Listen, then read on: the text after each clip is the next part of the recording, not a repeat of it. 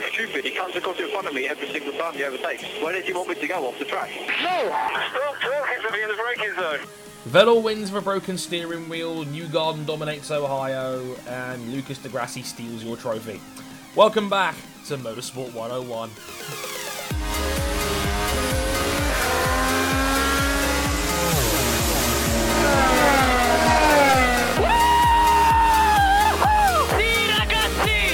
Done it, mate. I cannot believe You are the world champion!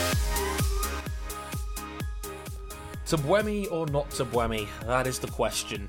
Welcome to episode 97 of Motorsport 101. I am your host, Mr. Andre Harrison, and with me, as always, is Mr. Ryan King. Hello, sir. Yes, bienvenue, my friend. Yes, oh my god. This weekend was an experience. It probably... Maybe it would have been less, gut-wrenching on TV. Probably would have been in hindsight, but because King is speaking to you live from Montreal as you listen to this. And on the final day of his 5-day holiday up there, to be fair, he was really dedicated. He brought a microphone up and everything. So he knew what was coming. I thought he was coming home today. So clearly I know nothing about organisation. Then again, I kind of already knew that already, to be fair. I'm really good at running bookies. I'm terrible at organising podcasts. You know, you take one with one hand and then you give away with the other. Yeah, let's get that out of the way, King. How was Montreal? Or how is Montreal, given you're still over there for one more night? It is fantastic. The place I'm staying was literally about 5 minutes away from where I watched the race from, and pretty much out my front door I could see the racetrack. That sounds pretty great, to be fair. There's Airbnbs and then there's that. I can stay at a racetrack. It's really cool. It's even cooler than it sounds. Trust me.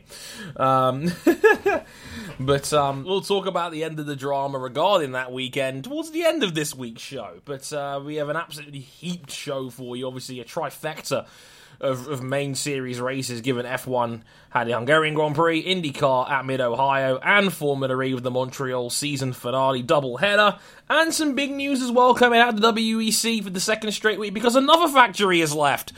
More on that soon. Oh! Well, it's only one factory is left, Dre. There were only two to begin with. Well, yeah, technically when you put it like that. Yeah. Thanks for that, King. Can we edit that out too? No? You can keep that one. We've got to mention one thing. The first ever interview on Motorsport 101. Yes. We've moved up in the world, you guys. We managed to snag two-time Indy 500 runner-up Carlos Munoz of AJ Foyt Racing. See, the thing is, we kind of joked about sending off an email to AJ Foyt Racing. Turns out King actually did it. And he actually said yes. Amazing. Yes, Dre. Yeah, all I'm saying is, thank God they don't listen to this show. That's all I will say. But let's get some general housekeeping out of the way before we get into the meat and potatoes of this episode. Places you can find us. We are at motorsport101.net on our website. And you can find us on all sorts of social media. We're on youtube.com/motorsport101. We are on facebook.com/motorsport101. We're on Twitter at motorsport_101. And if you follow us personally on Twitter, we are at Harrison101HD and at Ryan Eric King. And if you really, really like us, you can back us on Patreon at patreon.com/motorsport101. And that, if you back us at the $5 level, you get early access to both this show and to Bike Live as well, which will be back with you later this week. I mean, you may have seen episode 23 already, which Speedway took over. Can you tell I wasn't directly involved in this one? Just a little bit. Bex hijacked the show. I was in the middle portion talking about BSB instead. But she returned for a hostile takeover. Yes, she did. That's what Rebecca James does, everybody. She just hijacks my shit and then sticks a stiletto in my neck. That'll keep him busy for a week. It's going to be kind of a weird spot there, because we haven't got... there is not actually a major, any case of racing this past weekend, really. We'll probably be previewing Thruxton for the British Superbike Series, and of course, MotoGP is back this weekend at Brno! Woo! No more summer break. It was painful, given how good the season's been. Anywho, let's get into the meat and potatoes of this show, and let's start with Formula 1 and the Hungarian Grand Prix.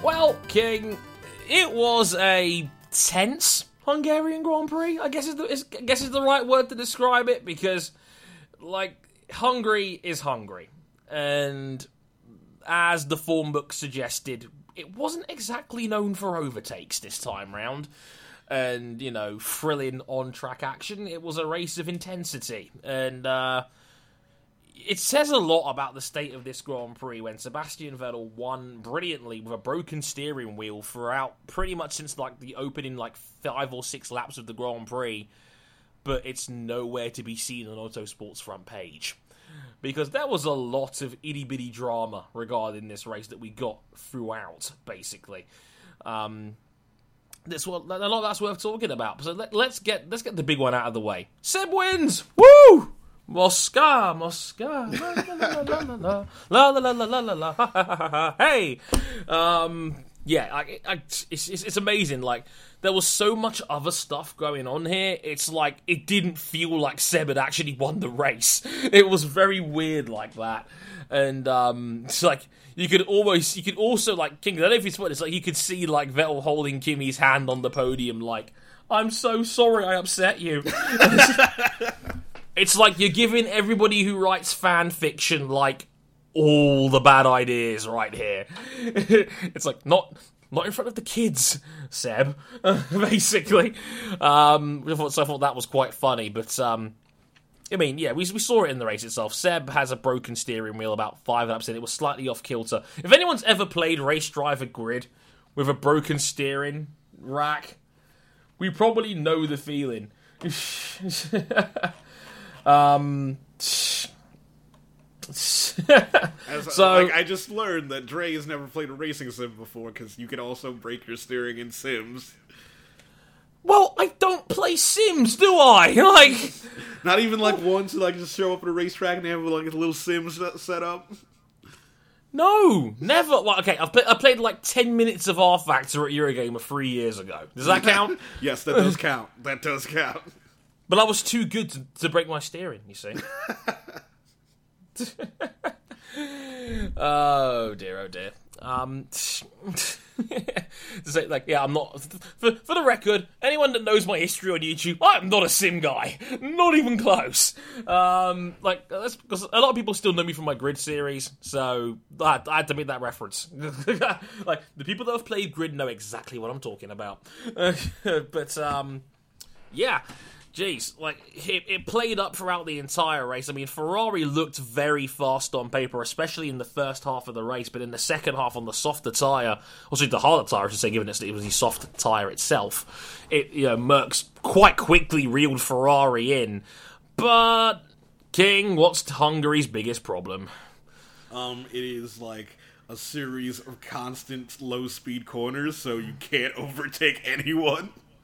Low-speed corners, even with these cars with more downforce and obviously greater cornering speed, well, just one problem. Dirty air up the arse, basically. Like, it looked like the dirty air effect was kicking in from anywhere from, like, 1.5 seconds in, basically. And as a result, nobody could pass each other in the front four. Which led to poor old Kimi Räikkönen, who we could hear him on the radio pretty much all race long, saying, guys, I'm just going to ruin my tyres, and you're not going to give me any unnecessary pressure for the sake of it. And, Kimi had fair reason to complain. He was basically a sitting duck for the Mercedes, who never really could get close enough to find a way around him. But it's hard not to feel a little bit bad for Kimi Räikkönen on this one, right, King? Yeah, it's hard not to feel bad for Kimi, despite, bashing Paul di Resto, but that's another story. More on that later. But, like I said, okay, I feel a bit bad for Kimi, like, in a sense of, like, but for me, I think the overwhelming thing for me is this. I think Ferrari made the right decision not to switch their cars, because I think if you leave Vettel on his own against the Mercedes, then Vettel probably doesn't finish in second. He probably finishes further down the field than that, and Ferrari get less points. I'm glad Ferrari clocked on quite early. Wait, if we just keep Vettel in front and just keep Raikkonen behind, like, Bottas can't pass us. No one's going to pass Kimi. No one's going to pass Kimi. We can just stick it out and get an easy 1-2 here. And that's what Ferrari realised quite quickly. And yeah, like, Raikkonen probably was the faster man in that context. But unfortunately, Ferrari, at least from where I'm sitting strategically, I think got it spot on and did I think in my eyes, the right thing, kept Vettel in front and got a 1-2 finish and took 43 points home. So I guess if you're Ferrari, you got it right, even if it meant upsetting Kimi a little bit. But, I mean, King, I think they got it right. What do you reckon? Yeah, I think we'll get to the other strategy call made, but it seems to be that this was a race of very unpopular right strategy choices. Yeah, it seems that way. That definitely seems to be the pattern I've noticed. Going to the other side of the paddock here, and obviously going down the road to Mercedes. Now, we saw something that we don't normally see in F1 right now, because normally this just doesn't happen. Because you hear it on radio all the time, oh yeah, move my teammate out of the way, let me have a crack at him. Most teams don't normally say yes to this. But Merckx, Bottas and Hamilton came to a gentleman's agreement. Bottas was running third, couldn't find a way around Kimi Raikkonen.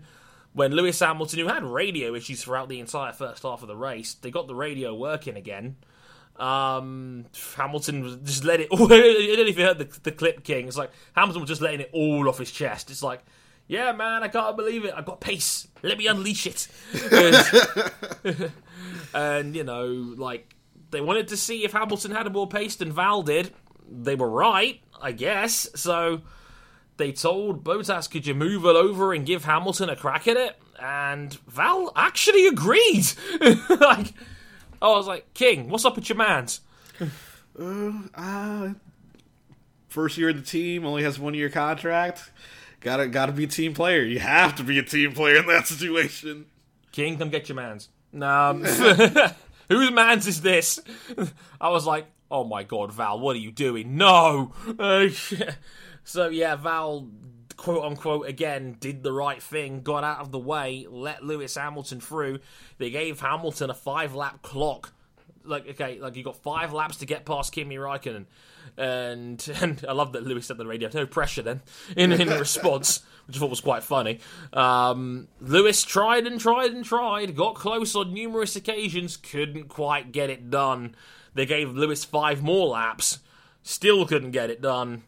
They were Hamilton was going to give up. Hamilton was like, no, I can't get him. Like, you might as well give him back now.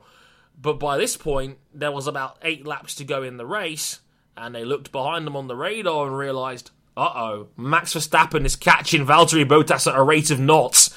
We can't really swap him round now. And I was like, oh, this is going to be tasty. I was like, King, they're not going to do this, are they? They're not going to keep Hamilton in front. Like, I have every reason to be cynical over Mercedes on this one. And Lewis Hamilton, the perennial team order breaker, may I point out. Do we not mention the spat between him and Rosberg at Hungary?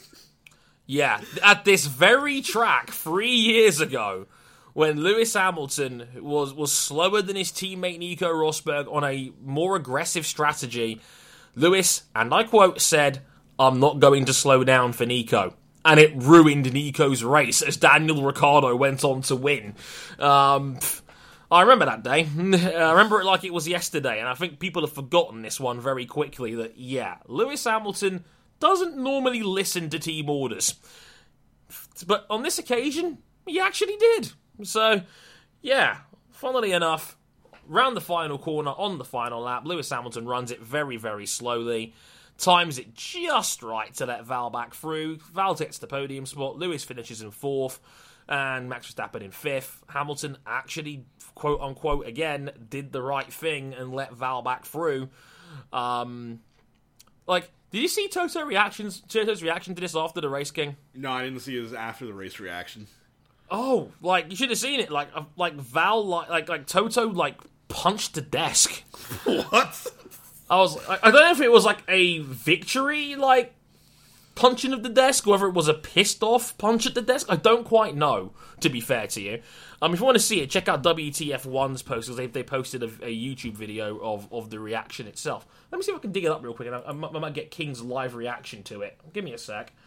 But yeah, like I said, it was a very weird reaction. It was I couldn't quite tell whether it was positive or not, or negative. It was just...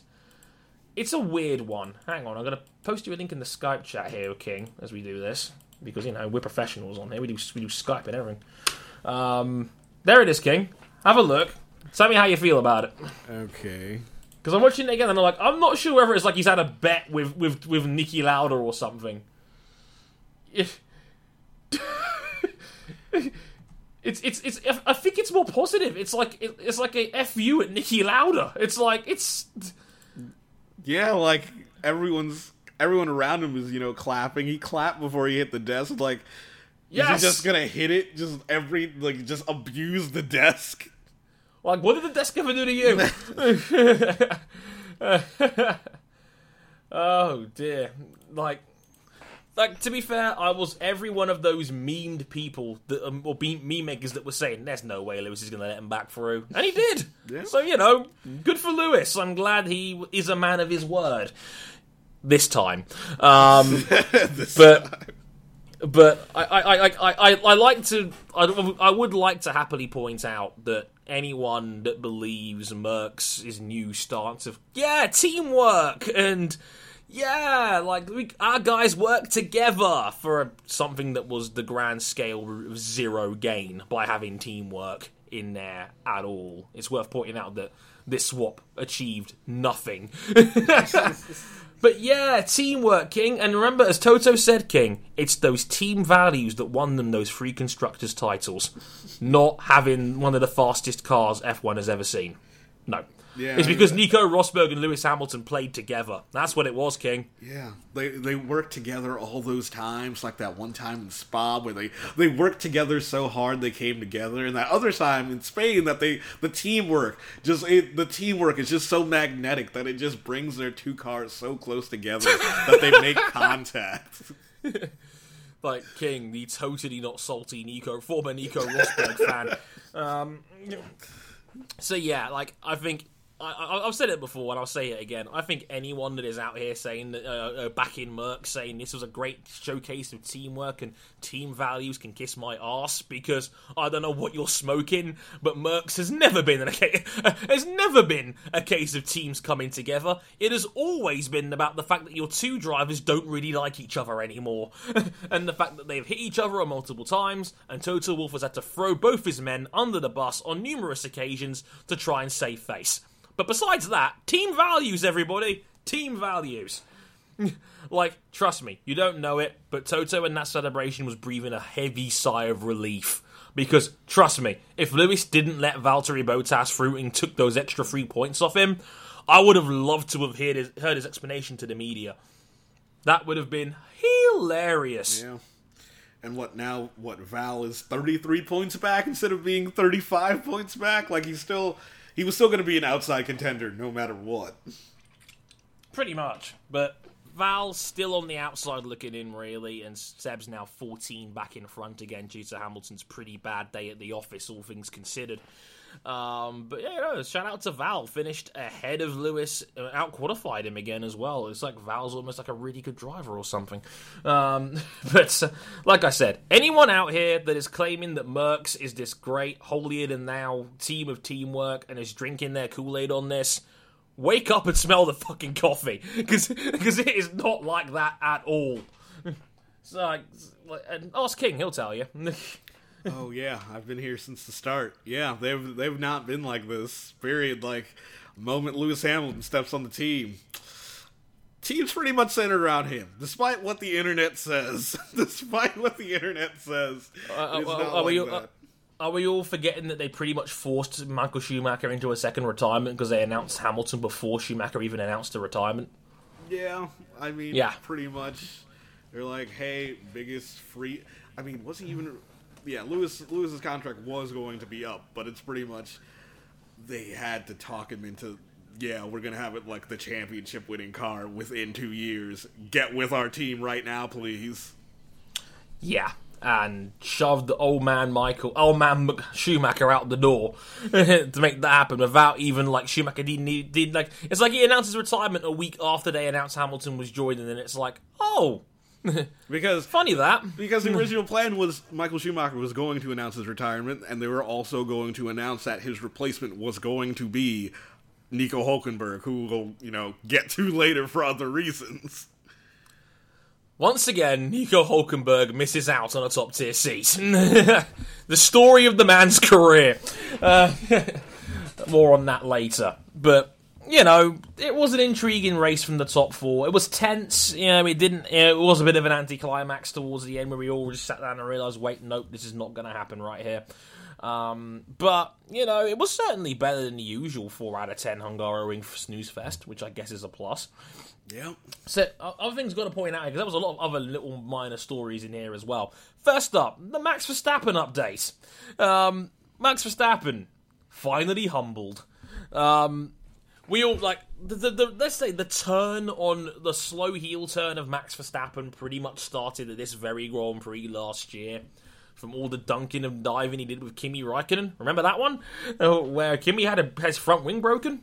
Well, let's just say Max went one better on this occasion, and on the opening lap, tried to dive bomb Daniel Ricciardo after Ricciardo had the momentum going into turn 2. Verstappen locks up, loses control of the car, and smashes into Ricciardo's side pod, breaking his radiator and putting him out of the race. Daniel Ricciardo was not amused. In fact, I don't know if you saw the Shot King after the race, but Ricciardo actually gave Verstappen the finger as he was driving past on the second outlap. Damn. I did not see that.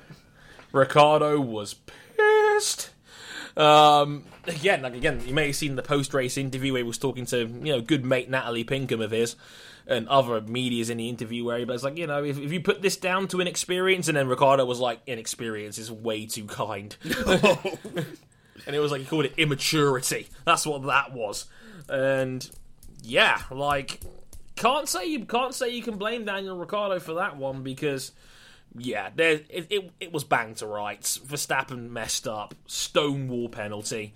It was an accident. You can tell he just made a genuine mistake. He just locked up into the apex of the corner and got it wrong. But sadly, there was another car around the outside, and Ricciardo had nowhere to go and got collected, basically. And for the first time, I can't remember, King, has Verstappen ever been investigated by the stewards before this round? Because I don't think he has. Not this year. Maybe last year. Maybe Japan last year, maybe? Yeah. Maybe. That might be the only other time I can think of. But Verstappen was investigated and... ... Drum roll. Dramatic pause. He was actually punished for this. He was given a 10-second time penalty, and given, in the grand scheme of things, that Verstappen only finished 6 or so seconds off the actual win itself... It makes you wonder what could have been for Max Verstappen, given his pace was fantastic in the second half of the race. Oh, Max. Clearly that accident cost him big, because just losing that track position when splitting the Mercs up clearly cost him very dearly, King. Yeah, I think... I saw it mentioned during the race broadcast, where it was almost like Verstappen was playing it like a video game, where it's almost... You know that tactic that is always, prominent in the F1 Codemasters games, where you try to gain as many positions as possible during the opening laps and just, block the hell out of anyone who tries to overtake you. That was pretty much my entire F1 2013 Let's Play at this point, when I was driving for Sauber. Yeah, know the feeling. Yeah, I think when Verstappen saw that he was being overtaken by, Daniel Ricciardo, he panicked a bit. Yeah, clearly. And yeah, got it wrong and was penalised for it. For the first time, I think, in Verstappen's career, he got a driving standards penalty. And yeah, like I said, it clearly cost Verstappen dearly, because I think he would have had a real shot at the win if it wasn't for the 10 seconds he had to face in the pit lane, which put him out behind the Mercedes. And given, again, the difficulty in being able to pass, Max was always going to be in trouble there, unfortunately, because, again, when they came out and Vettel was struggling, his and Verstappen's pace was pretty much identical. Verstappen went, I think, about 42 laps on the super soft tyre. That Red Bull genuinely looked like it was more of a threat this weekend. Shame it's Spa after the summer break. Could be a problem. But yeah, apparently since then, Ricciardo and Verstappen have hugged and made up. They have cleared the air. Ricciardo talked about it on Twitter a couple of hours ago, saying they had a one-to-one conversation away from everybody else, the whole team and the media. They thrashed it out, and apparently they're best friends again. Hooray! For now. So, yeah, Max Verstappen, apparently humbled. Good for him. Maybe he'll learn something. Speaking of handbags, King, remember Nico Hulkenberg? Yes. Yes. Yeah, apparently he has now started his own war with the Haas team, and we saw it at the start of the race. Hulkenberg on the inside at the start bumps into Romain Grosjean, sends Grosjean airborne a little bit. Luckily, no damage on the car. Grosjean was able to continue. It was put under investigation by the stewards, deemed no further action. Interesting. Interesting decision from the stewards there. But I remember distinctively on the radio Kevin Magnussen saying in response, like, if it's going to be like that, we're going to have to get our elbows out today, basically. And at the end of the race, King, Kevin Magnussen certainly got those elbows out, didn't he? Yeah, he certainly got those elbows out. Oh God, the way that it what had happened reminded me of it's almost cliche, where you have like this kid just, in high school at his locker, and then the bully approaches him and tries to, press him. That reminded me of Nico Hulkenberg approaching Kevin Magnussen in the press pen. Yeah, we'll talk about that in a minute. I mean, yeah, just describe the incident, because Magnussen did get a 5-second time penalty for this. Hulkenberg's got DRS on Magnussen. They're coming towards turn 1. Magnussen very violently jeers right across the braking zone, blocking off Hulkenberg. It holds the line through turn 1. Now, for those of us that don't know, there is a DRS zone between turns 1 and 2. Don't ask me why. As a potential overtaking spot. Hulkenberg tries to go the long way around through turn 2. Magnussen drifts off, and pretty much runs Hulkenberg off the track. Hulkenberg is livid. Magnussen gets a 5-second time penalty for forcing another driver off the track. Hulkenberg was understandably a bit peeved about that. Apparently he had already had words with Magnussen in the garage after the race, and then they were both in the media pen. Hulkenberg comes up to Magnussen and gives him a sarcastic tap on the shoulder and said, "Yeah, congratulations to you again, the most unsporting driver in the field." To which Magnussen turns around and responds, "Suck my balls, honey." Ladies and gentlemen, Kevin Magnussen. Oh dear, I don't even want to know where that came from. What Kevin Magnussen's personality is actually like for him to that's his reaction. Well, he was already ticking off a lot of people when he said he just straight up called the Halo shit during the Thursday press conference. It's like public perception on Magnussen has turned in this last week or so. Some people now love him for telling Hulkenberg to suck his balls. Some people now hate him for it. I'm somewhere in the middle. For what it's worth, that was pretty funny. I'll be the first guy to tell you that. I am all here for slander and sports fights. We'll drink to that on this podcast. We always have. It's a stance I thoroughly believe in, and let's be real here, Hulkenberg is a bully. Like, Gunther Steiner will be the Haas team principal. I think is absolutely right when he said Hulkenberg is a bully. He likes to go after people. That's what he does. He's an intimidating sort of character. And Hulkenberg, if he's pressed him a second time after the race, he kind of walked into that one, really. Yeah. But on the other hand, let's be real here. Magnussen drove like an arsehole. Yeah, he drove like a complete dick. Yeah, there is no way of making this sound light. He drove like an arsehole. No seconds, no questions asked. I'm stunned he only got 5 seconds for it, quite frankly. Like, he basically deliberately drove Hulkenberg off the road. Like, there is no question about it, in my opinion. I find it shocking that the Hulkenberg-Grosjean clash had no penalty. Verstappen got a 10-second time penalty for an accidental swipe on Daniel Ricciardo, which, yeah, put him out of the race. That was more down to bad luck than anything else. But then Magnussen, who deliberately drives another man off the track, only gets 5 seconds. I find that mind-boggling. Stewards, please, get it right, please, because I think that was definitely more than 5 seconds, at least in my opinion, because Magnussen... And the thing is, as well, as shout out to a friend of the show, Sinan, who pointed this out on last night via video on Twitter, Magnussen, this is not the first time K-Mag has done this.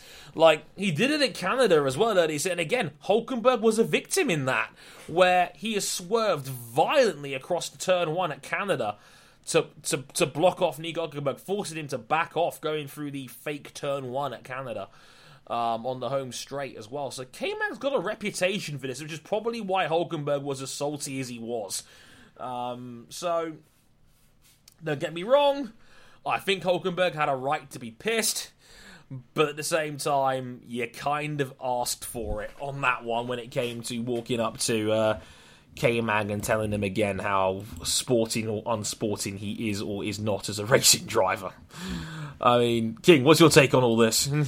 Oh, Ken, we talked about it in our little pre-show, where basically the way that Kevin Magnussen is driving, he's pretty much asking people to decide whether or not to have an accident with him.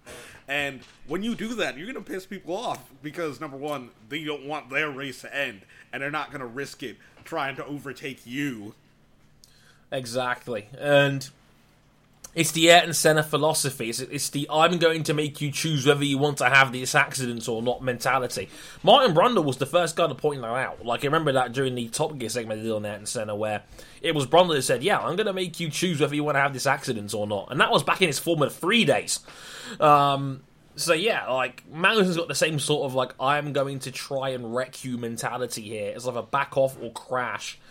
And yeah, you're right, that is only going to piss people off in the long run. Which is a shame, but it's K-Mag is asking for it, but lol between him and Hulkenberg is all I can say in response. Lol. Handbags at 10 paces, as we say in the UK when it comes to some of these sorts of things. Shout out to Fernando Alonso, King. Fernando Alonso, best result, I think, this season for McLaren, 6th place. It was a very distant 6th place, in all fairness. He was almost a minute behind Max Verstappen's Red Bull over a 70-lap race. He was the last man on the racing lap. But, Nando, 6th place. Yeah, pretty comfortable. Yeah, that's something to actually brag about. Instead of, crawling to score a single or 2 points for 9th or 10th, this is, a decent points haul. Yeah, 6th place, a chunky 8 points there for the McLaren Honda team, which I think now puts them above Sauber in the Constructors' Championship as well. So a very important 8 points. So actually, to be fair, both McLaren's in the points. Stoffel Vandoorne finished in 10th as well. So 9 points McLaren bringing home for the team on that one. And of course, Fernando just trolled everybody by setting the fastest lap of the race on the final lap. Because of course, Fernando.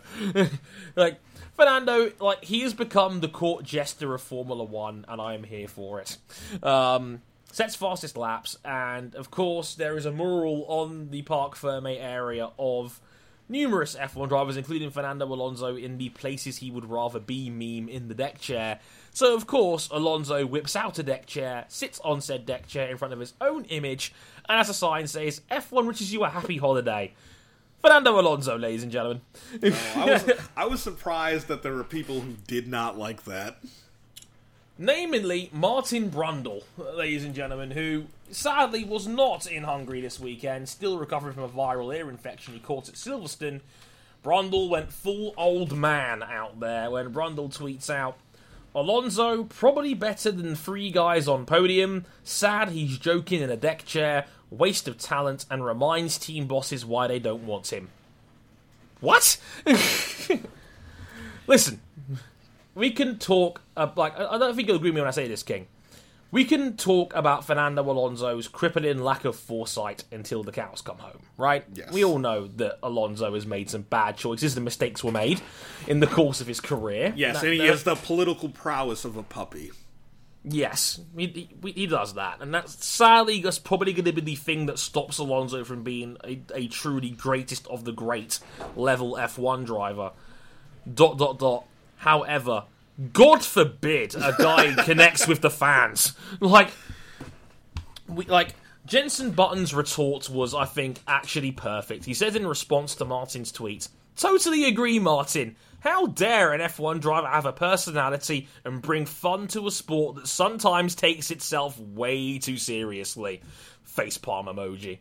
And then I think, I don't have the tweet in front of me, but Brundle pretty much responds to JB saying that, oh no, he should be up there on the podium. But it's like, Brundle, why did you end it? It's like, this is why the team bosses don't like him. Exactly. It's like, somebody, randomly who followed me on Twitter, tried to have a go at me by saying that, it was a joke, it was taken way out of context. Just my response was, well, then why did he double down on it by saying in response, my point is, JB, is that Fernando is not a comedy act under a podium full of Ferrari and Mercs drivers. He deserves to be up there fighting for championships. Martin, if you're listening, we all agree Fernando Alonso is a great driver. Nobody out here is arguing against this. We all think he's great. But Formula One has had a crippling issue over the last few years of drivers who just don't engage with fans. And, I remember when he retired in Canada. What did Fernando Alonso do? He got into the crowd and mingled with the fans. Gave his merch away. Connected with people. I will applaud Fernando Alonso for being the guy that connects more with fans in F1 than probably anybody else does right now. And he deserves to be applauded for that. This is why Alonso is such a valuable asset in the context of Formula One.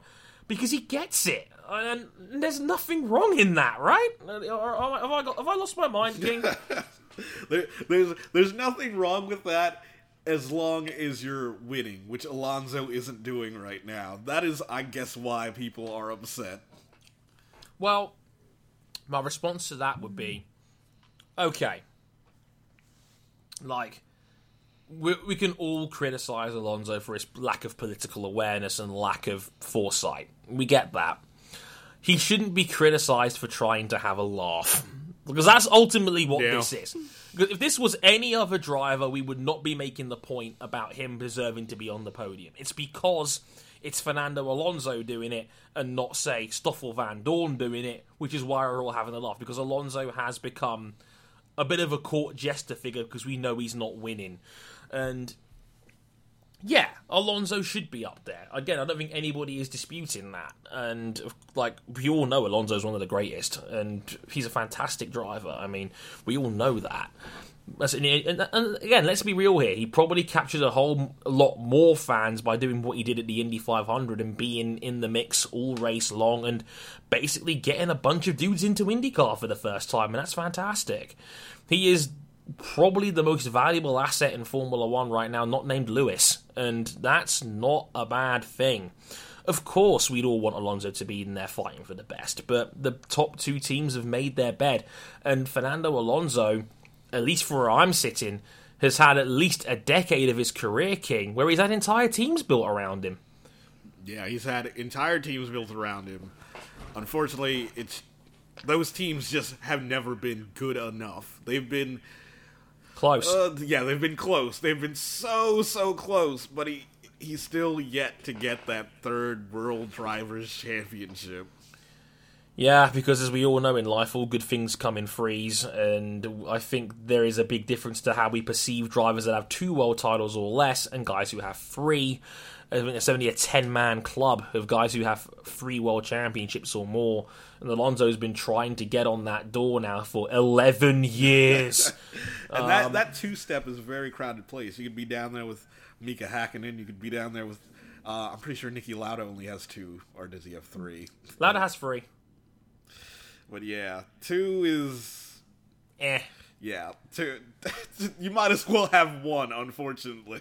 Yeah, sadly, it's like, because you could throw a lot of guys who only had 1 world title in that club, like Kimi Räikkönen, for example, or even Jenson Button, or, you know, other guys only had 1 major world title. Nigel Mansell, there's another one right there, only had the 1 world title, but again, people love Nigel, and he was probably the most underappreciated driver of his era, because even though Nigel does have a USP, a unique selling point, where he was the only driver ever to be F1 champion and IndyCar champion at the same time.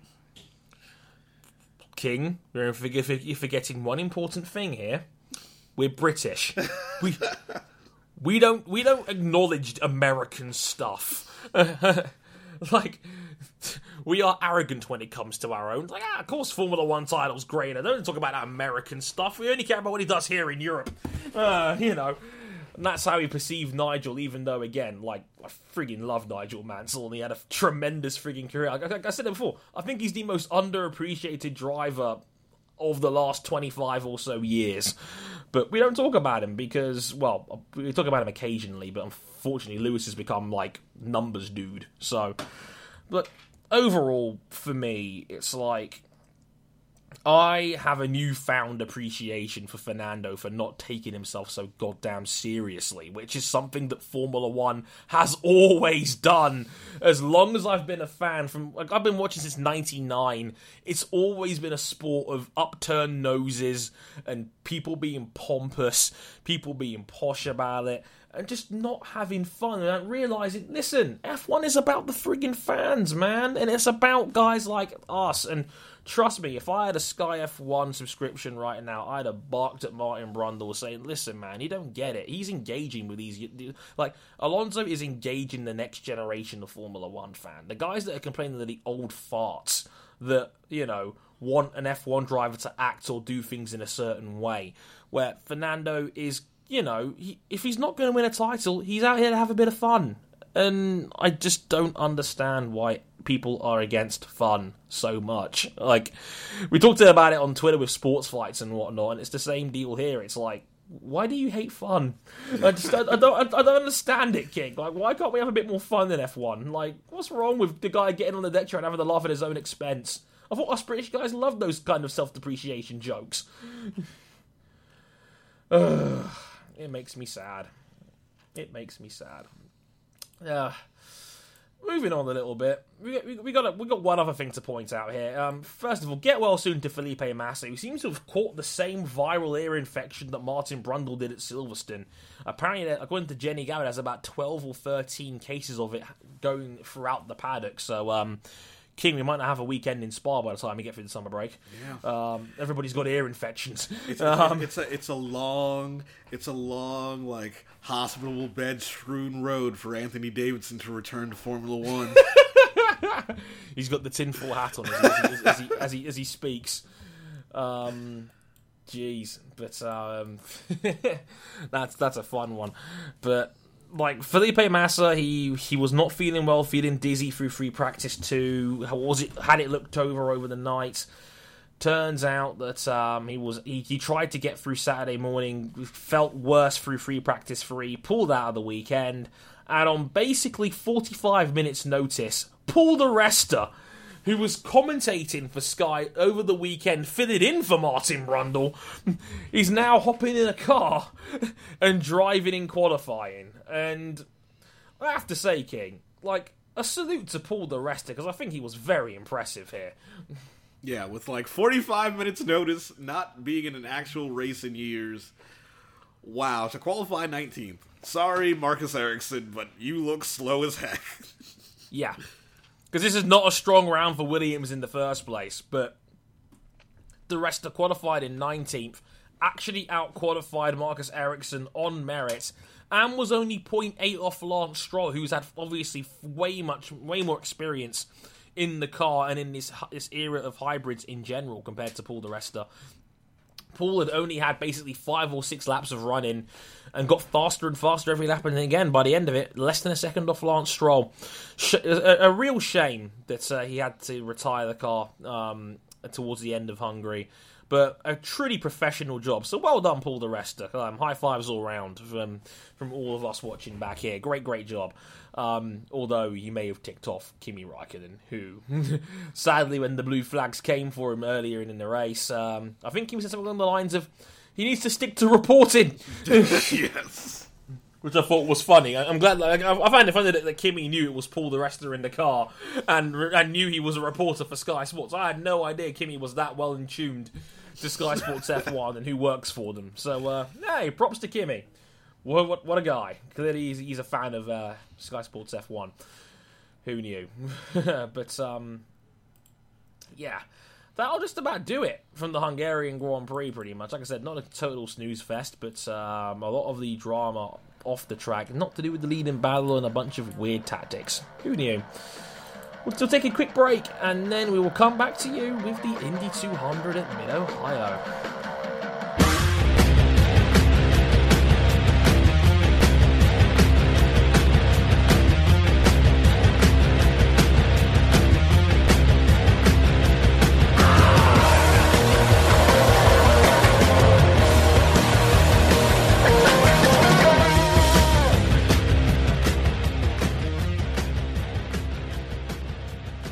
So, we had IndyCar at Mid-Ohio as we come towards the end of the IndyCar season. It doesn't feel like we've gone through so many rounds there already, but we've only got 5 to go now. Well, 4 if you now include this one now being come and gone. But, King, for a guy that had only ever had the one top 10 finish at Mid-Ohio, my God, did Joseph Newgarden completely dominate. Oh dear, it was scary. It was scary. Mm-hmm. It was terrifying, and you know what's even funnier about this? It's like, well, not even funny, say, but what was scary? King, did you see the movie Put on Will Power to take the lead? Yeah, the entire broadcast was like, whoa! Stunning. It was down the back straight. It's the easiest place to overtake at Mid-Ohio, and it's not a particularly big overtaking circuit in the first place. But down the back straight, Powell's holding his car roughly in the middle of the track. He's trying to force Newgarden to go the long way around. Newgarden fakes left and swerves right and then dives down the inside on Will Power to make the move. It is an absolutely stunning... I think he picked it up from Daniel Ricciardo on that one, because it is a brilliant fake to take the lead. And then after that, Newgarden was gone. Nobody was able to touch him in clear air. And after that, Newgarden pretty much led the rest of the way, most of the time by several seconds, en route to, becoming he's only the first man this season to actually win 3 Grand Prix this season, which again says a lot about IndyCar's unpredictable nature. Yeah. That Newgarden is the first man to win 3 rounds this season. Nobody else has done that so far this year. And even more intriguingly, has now taken the lead of the championship. Joseph Newgarden leads the way now, King. Yeah, this is looking very spicy, as the people on Twitter would say.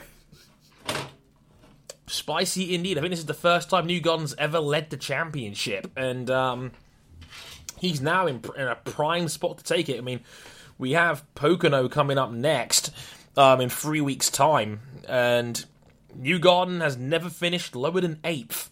At Pocono, as King pointed out before we went on the air. Yeah. He tends to go very well at Pocono, so that could be another one where Newgarden can surmount a real championship challenge for the first time in his career. I mean, yeah, he had an outside chance of winning it in 2015, but he was the 6th man in a line of 6, and he was 80-odd points off the top, so it would have taken a mathematical miracle for Newgarden to win the title. But I remember that race, King. He was in 2nd place until his car caught fire in the pits. Yes, yes. I was like, oh, as you do, okay. Oh dear, it's just... It's oh man, it is something else. But man, Newgarden all of a sudden just completely dominates Mid-Ohio, takes the championship lead, and steals everybody's lunch money in the process. Because he finished that day ahead of Will Power. Again, had another pole position. It's his 5th pole of the season. Again, Will Power's raw speed, again, is just so paramount in IndyCar. His 49th career pole position, which now ties him for 4th on the all-time list. Sorry, Lewis, about that whole not tying the pole record thing. Wait till after the break. But there was a lot of verbal noise after the race from both Will and third place finisher Graham Rahal. Well, it's Graham Rahal, what did you expect? Talking about post-race, and one guy playing Troll King.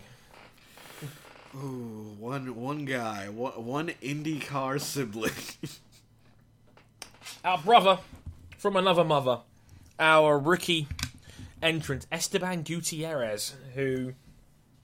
After there was only one caution in the race, and that was a Ed Jones spin that brought out the only caution of the day in Mid-Ohio. And after it all shook out after the pits, Esteban Gutierrez was just barely a lap down. He was second in the queue on the restart, separating Newgarden and Power. And this was significant because Newgarden had to run the black, slower prime tyre on his final stint, whereas the 3 guys behind him, Power, Rahal, and Simon Pagenaud, were all sitting there, ready to go, on a brand new set of sticker red tyres, wanting to attack Joseph for the win, and they couldn't do it because it's hard to pass at Mid-Ohio, and Esteban Gutierrez was in the way, who was on low fuel and fairly new tyres as he was pitting off sequence.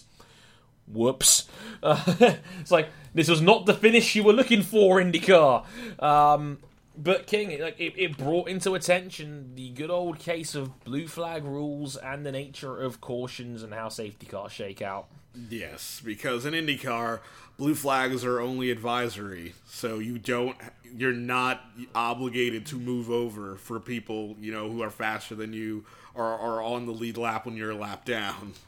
Yeah, and again, talking to the Indianapolis Star about this, Graham Rahal was very clear in pointing out his salt regarding the situation, saying he wanted to have like an in-depth conversation, apparently, with all of the IndyCar drivers, saying we have to improve our driving standards, man. Basically, he was trying to say to get Esteban Gutierrez the hell up out of the way, to which I say bullshit, Graham. Again, Will Power, I'm glad that Power spoke out and was a lot more reasonable about the whole situation, saying, well, it's not Esteban's fault, really. It's the rulebook. And we talked about this before we went in the air, King. I mean, if Esteban is in second, well, literally second on the road to Newgarden, and again, he's on low fuel. Say Gutierrez passes Newgarden and is effectively back on the lead lap again. If there's another caution, Esteban's back in the running again. Yeah, there's no reason not to try. There's no, if you have, even a 1% chance of gaining a position for points, you're going to take that chance. Of course, and again, like I said, he's got no obligation to move over for Power, Rahal, or anybody of that ilk.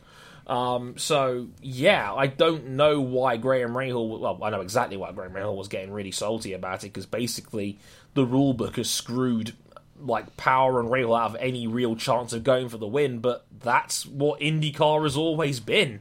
As long as I can remember, at least, it's always been a case of closed pit lanes, blue flags being optional, not mandatory, and safety car shake-ups often cause inconsistencies like this one, unfortunately. And yeah, of course, if I'm Power and Rahal, I'm going to be a little bit upset about that, but King, it's the rulebook, isn't it? Yeah, it's the rules be the rules.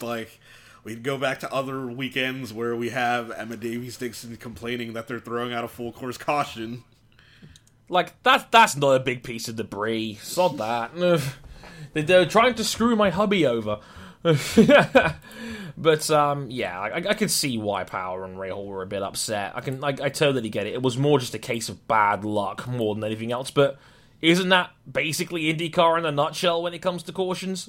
A matter of bad luck a lot of the time? Yes. Because, like, I had a reason to be salty. My boy James Hinchcliffe was on a pair of black tyres at the end of the race and had no push to pass left and was basically a sitting duck in 11th place when the caution came out. How do you think I felt? Frustrated.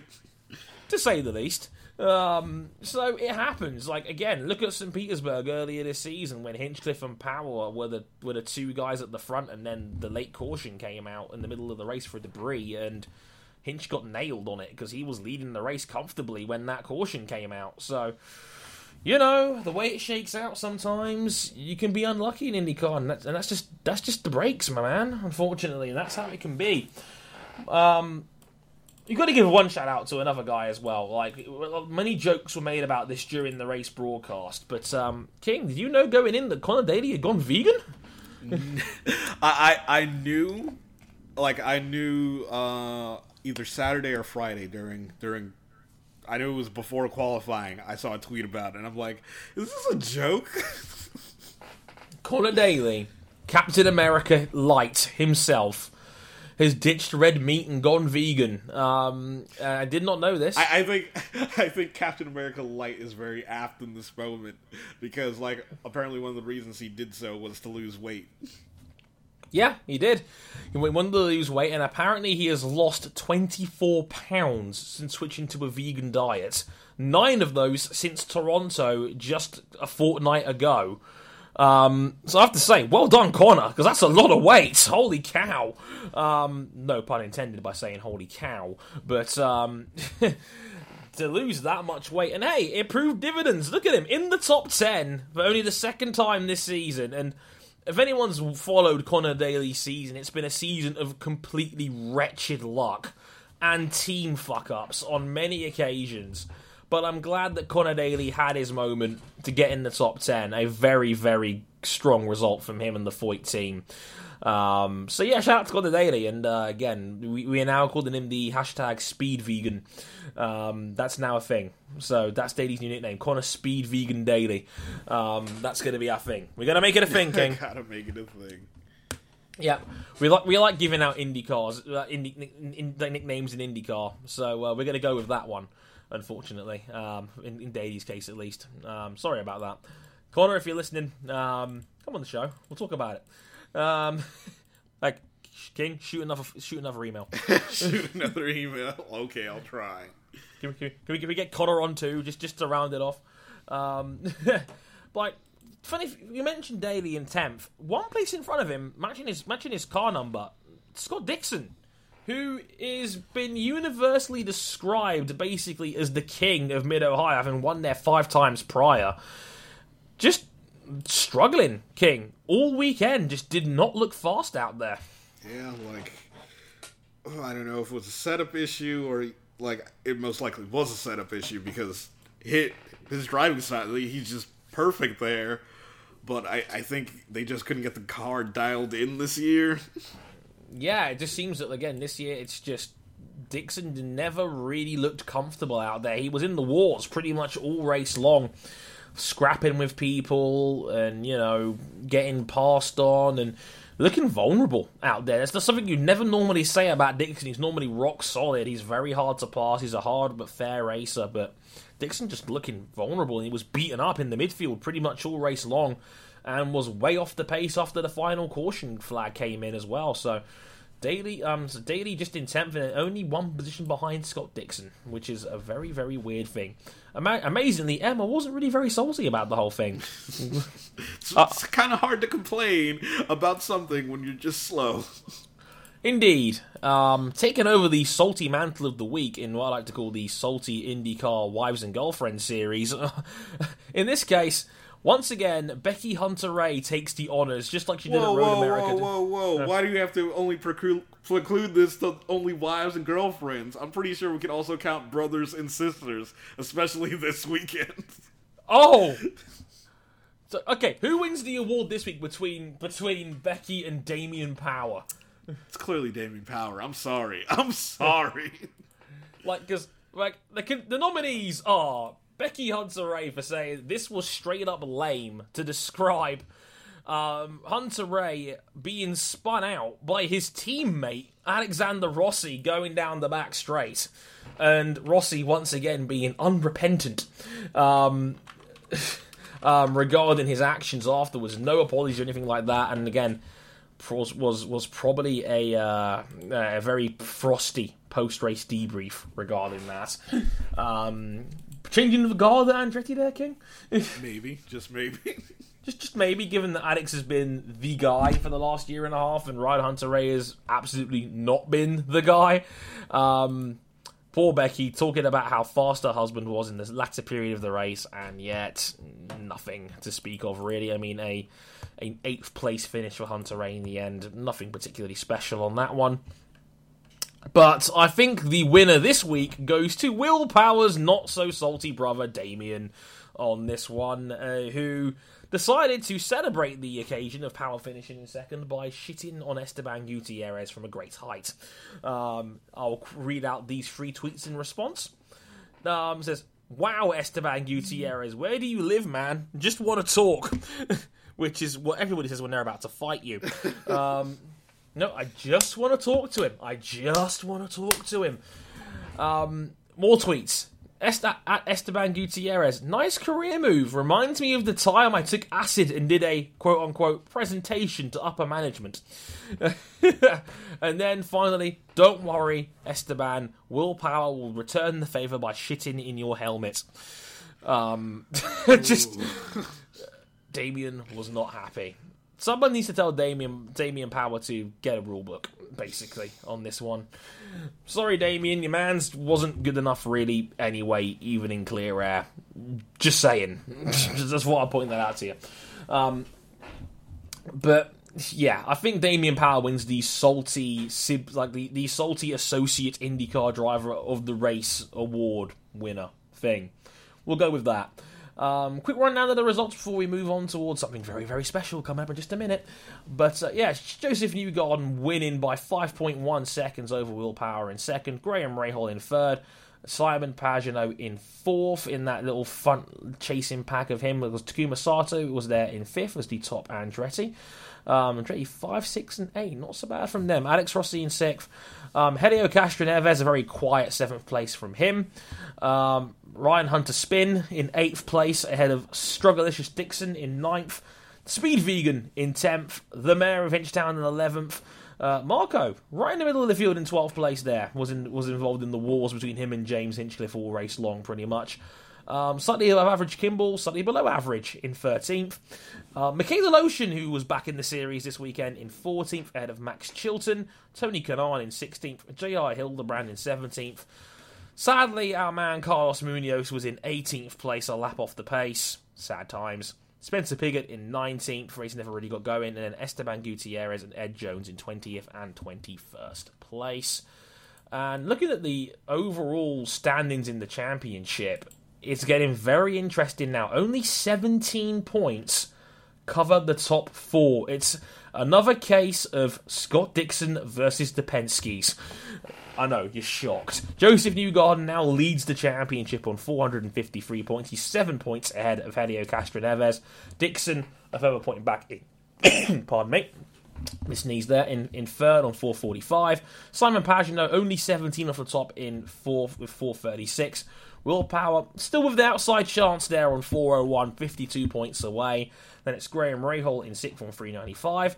Takuma Sato in 7th with 381. Rossi on 358, as there's a lightning storm in King's house, clearly. Yes. As soon as I mentioned Rossi, Sarah Connors throws a lightning bolt at your house.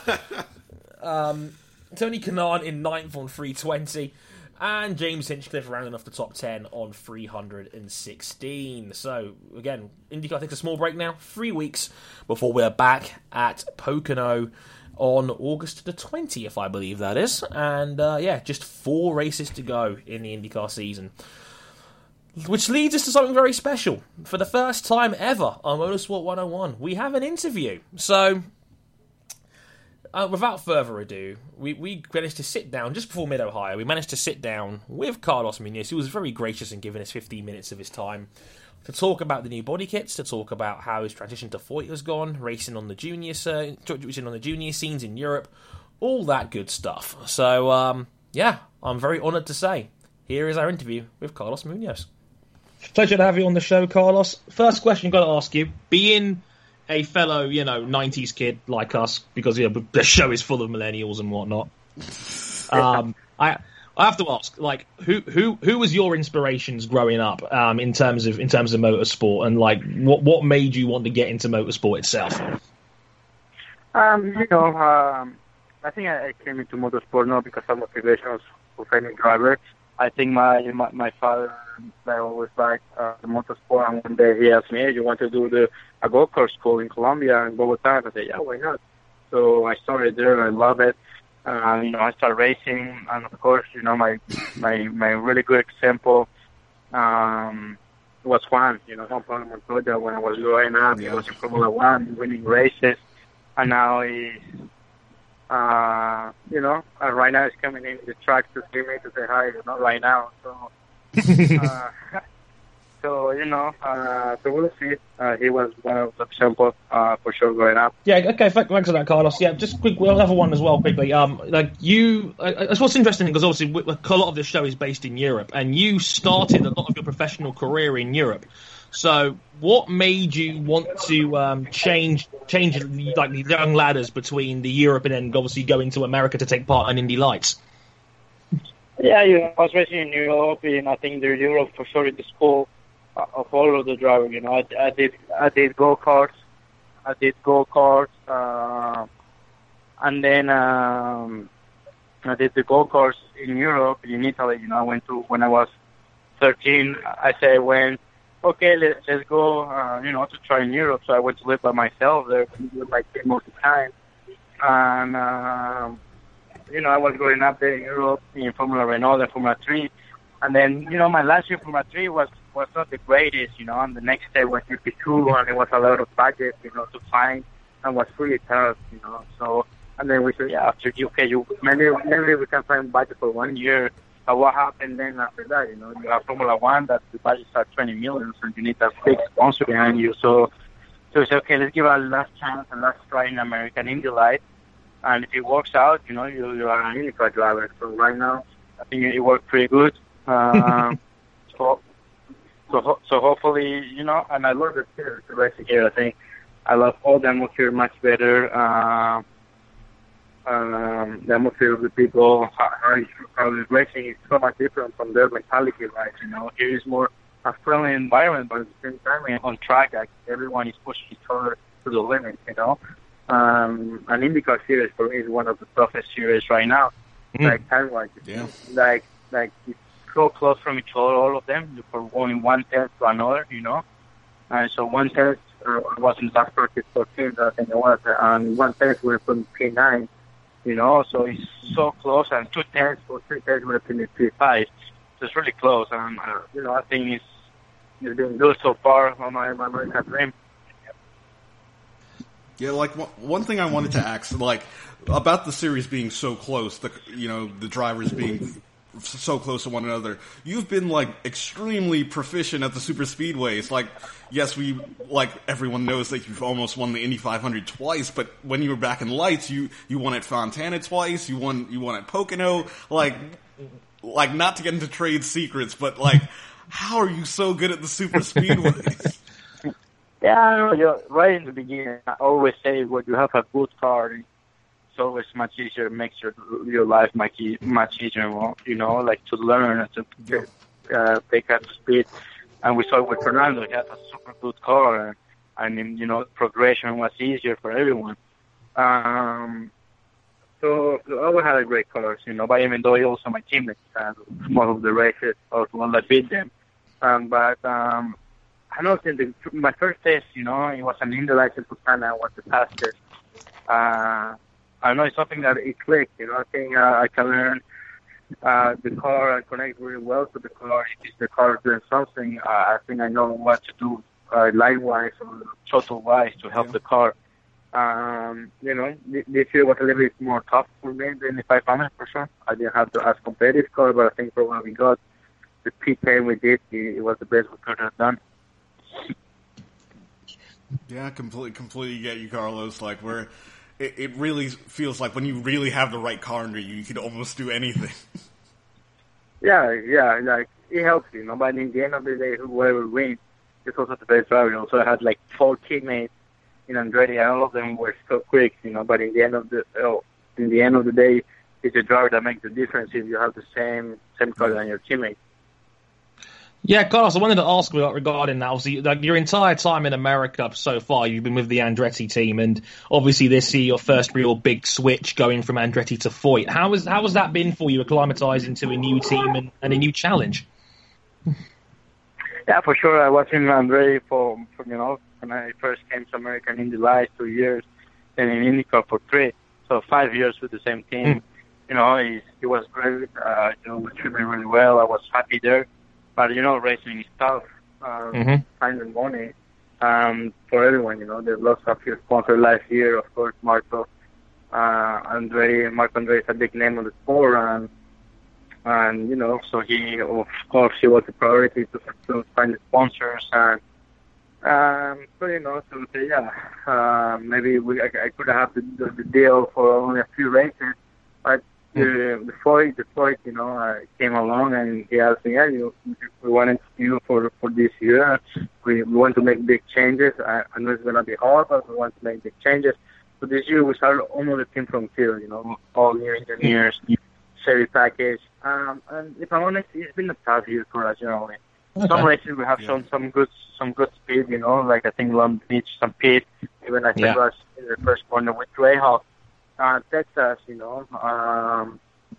it's not like we're so far off. It's just like IndyCar is so close, like it's like you say, you find 4 tenths, it's 10 positions or 5 positions, and it makes you look better, I think what happened this year is like, I think our grip, our car is same competitive than last year, but everyone got better, like Coyne. They've hired two engineers, really good engineers from KV and Sebastian, and they have a really competitive car.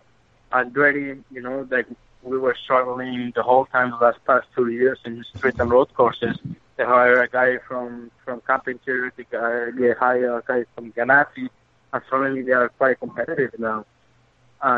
So everyone moved up, Penske, they always better. The same from Ganassi, the shift around that, they really had to work a lot, so I think they worked really hard in the preseason, and just everyone I think just improved a little bit, and we stayed behind. Also our preseason started a little bit late with the engineers. We couldn't do any much wind tunnel or secretary is when you try the dampers. We couldn't do anything of that. And teams spent a lot of days there. So from what we got, I think we're doing a good job. Hopefully in those season. We can do a lot of more jobs of those jobs and take this next level. Yeah. Also, obviously going into that, obviously with Chevy and whatnot, we obviously saw earlier this week the IndyCar revealed their new 2018 car and the new aero kit. So you're excited to get in the car and give them a spin? Like, how do you feel about them going in? Yeah, for sure it looks awesome. And the end of the year, I tested more or less what is going to be the car with this aero kit. Without the pods, with more downforce in the bottom of the car. And for sure, when I tested, it's not the same car, right? But it was kind of mentality we're going to go with more bottom downforce in the car. And the car was more predictable, was nicer, and I think it's going to help everyone for racing, for the racing aspect. Even now, it's really good. The show we put on track, I think it's going to be even better next year. For sure, it looks great, the car. It looks super nice. He looks super nice, really aggressive. It reminds me of the cars from the 90s. Yeah, even when you see it in person, it looks really small compared to what we got now because there's no bumpers, there is no the winglet, And when you see it now, it looks even smaller. So we'll see. For sure, it's going to be nice. I think everyone in the IndyCar was happy to be, again, everyone in the same aero kit. Now it's going to be about engine, about power, So the bad thing for the drivers is, like, I think we are not going to test it into next year, to January, because I think the team doesn't get them until January in the first kit. Manufacturer does, but there's not many drivers that can test it. So yeah, that's the only downside, that you cannot try it in January. Yep. Again, the cars look great, so I'm really looking forward to seeing that. I know you're a busy man. I know you've got free practice to shoot off to in a second, but just one more question. As a guy that follows you on Instagram, I have to ask, what is it with you and Minions? I know everything about your girlfriend. I think makes her happy. No. So, in other words, you've been a bit of a family man, basically, yeah? Yeah, so sometimes, I always talk about racing here, racing there, and she sacrifices, and sometimes I have to sacrifice as well. I know, I like it. I think it was a long time ago to Orlando, many years. So I say, well, to my girlfriend, 1 week, let's go, and and just to make laugh, we bought some Minion shirts and we went. It was fun. Carlos, it's been an absolute pleasure. You've been our very first interview on this podcast, and you've been fantastic. Thank you so much for joining us, and best of luck at Mid-Ohio this weekend. Thank you very much for your call time, and thank you very much. Bye-bye. And I'd just like to say as well, a very special thank you to AJ40 Racing and, of course, Carlos for gracing us with his time. And a landmark moment for us, our first interview. Yay! It only took us 97 episodes. Yes. Our first interview, if you don't count Bike Live. We'll go with that. we had him a bit more frequently on Bike Live, but who knew the PR teams for bikes were so much easier? Bless us. But again, special thanks to Carlos for joining us on the show, and hopefully the first of many for us on Motorsport 101. Here's hoping. Cross your fingers and hope on that one. Hopefully more on that down the road. So, without further ado, let's move on and let's get into, Buemi Gate, Formula E, and the Montreal season finale.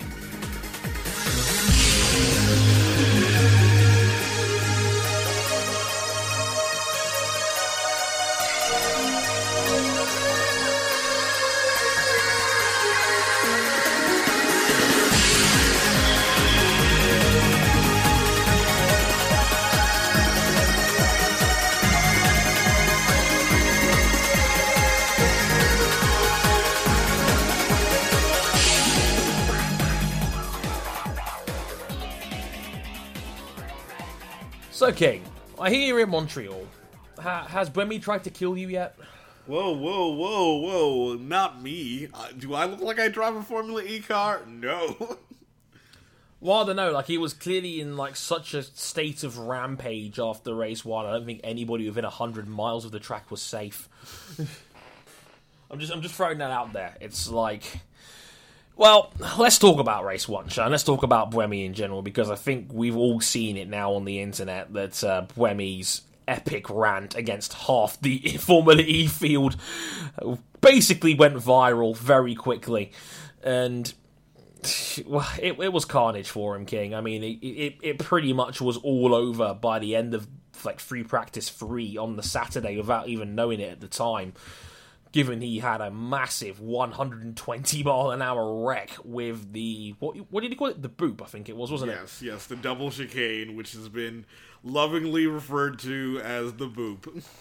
God damn you, Lizzie. For coming up with that one. Affectionately named the boop, of course. And Buemi absolutely destroyed his car, and it was a very touch-and-go rebuild for Buemi to get that second car up to scratch so it could race again. ... Remember that, it becomes important later.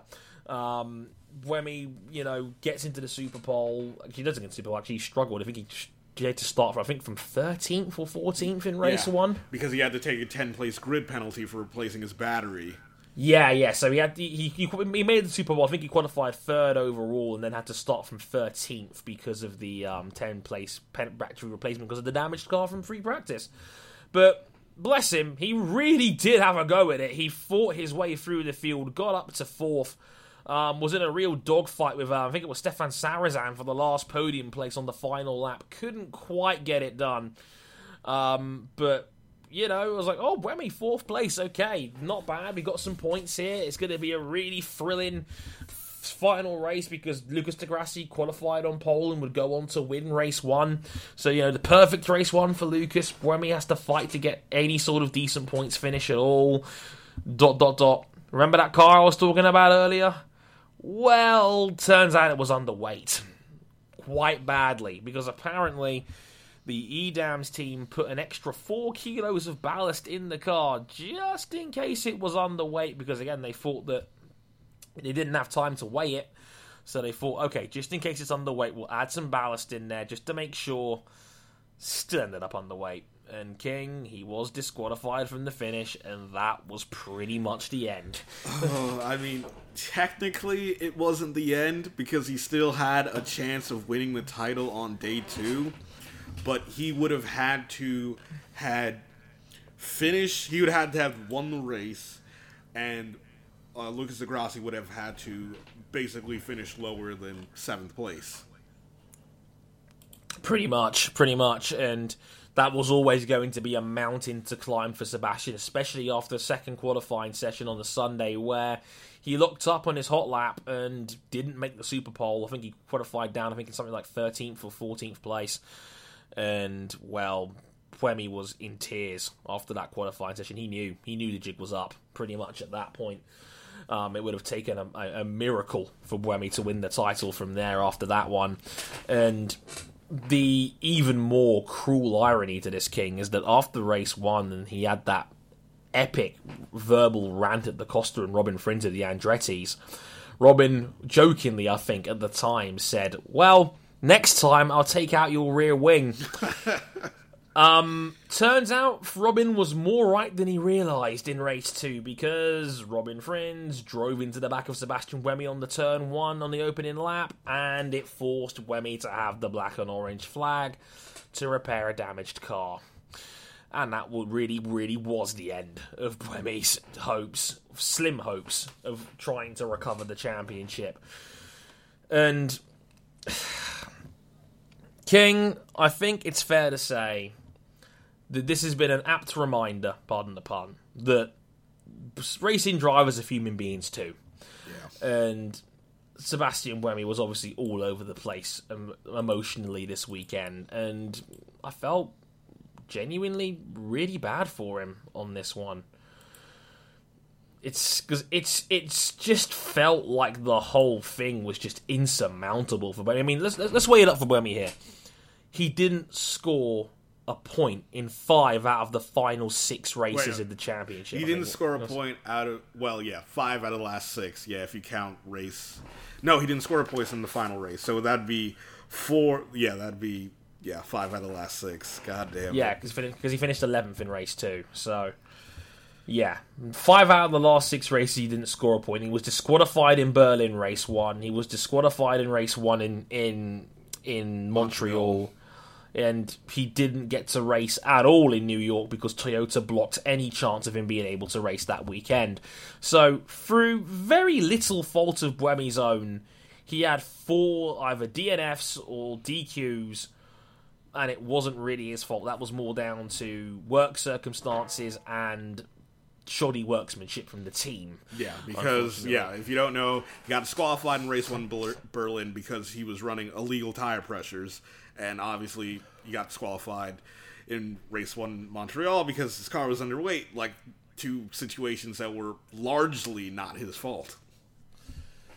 Yeah, and to be fair to Seb, I think after it was all said and done in race 2, he was very classy in defeat. Said he congratulated Lucas for winning the title. And he gave everyone on the team and Edams a handshake and a thank you for all their hard work over the season. Because let's not forget, Edams did win the team title as well for the 3rd straight season. Edams were the Constructors' champions. And yeah, again, another brilliant job from them to be able to bring it home, the best team in the field. But, I mean, King, you told me this stat before we went on the air, and Sebastian Buemi won 6 races this season. The rest of the field combined won 6 races. And I don't want to say Lucas di Grassi was undeserving, and I'm delighted that Lucas did win the championship because, like I said, he's been the greatest mascot for Formula E, I think, since its inception. He's always truly believed that Formula E was the future, and that he has pushed this this nature of being the mascot for the series pretty much from day one.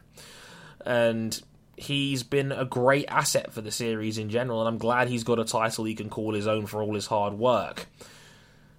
But it does feel just a little bit cheaty, doesn't it? Like I think we both said before the air, like it felt right, but at the same time it just doesn't feel right, because I think deep down we all know that Buemi and Edams were incredible this season. Yes.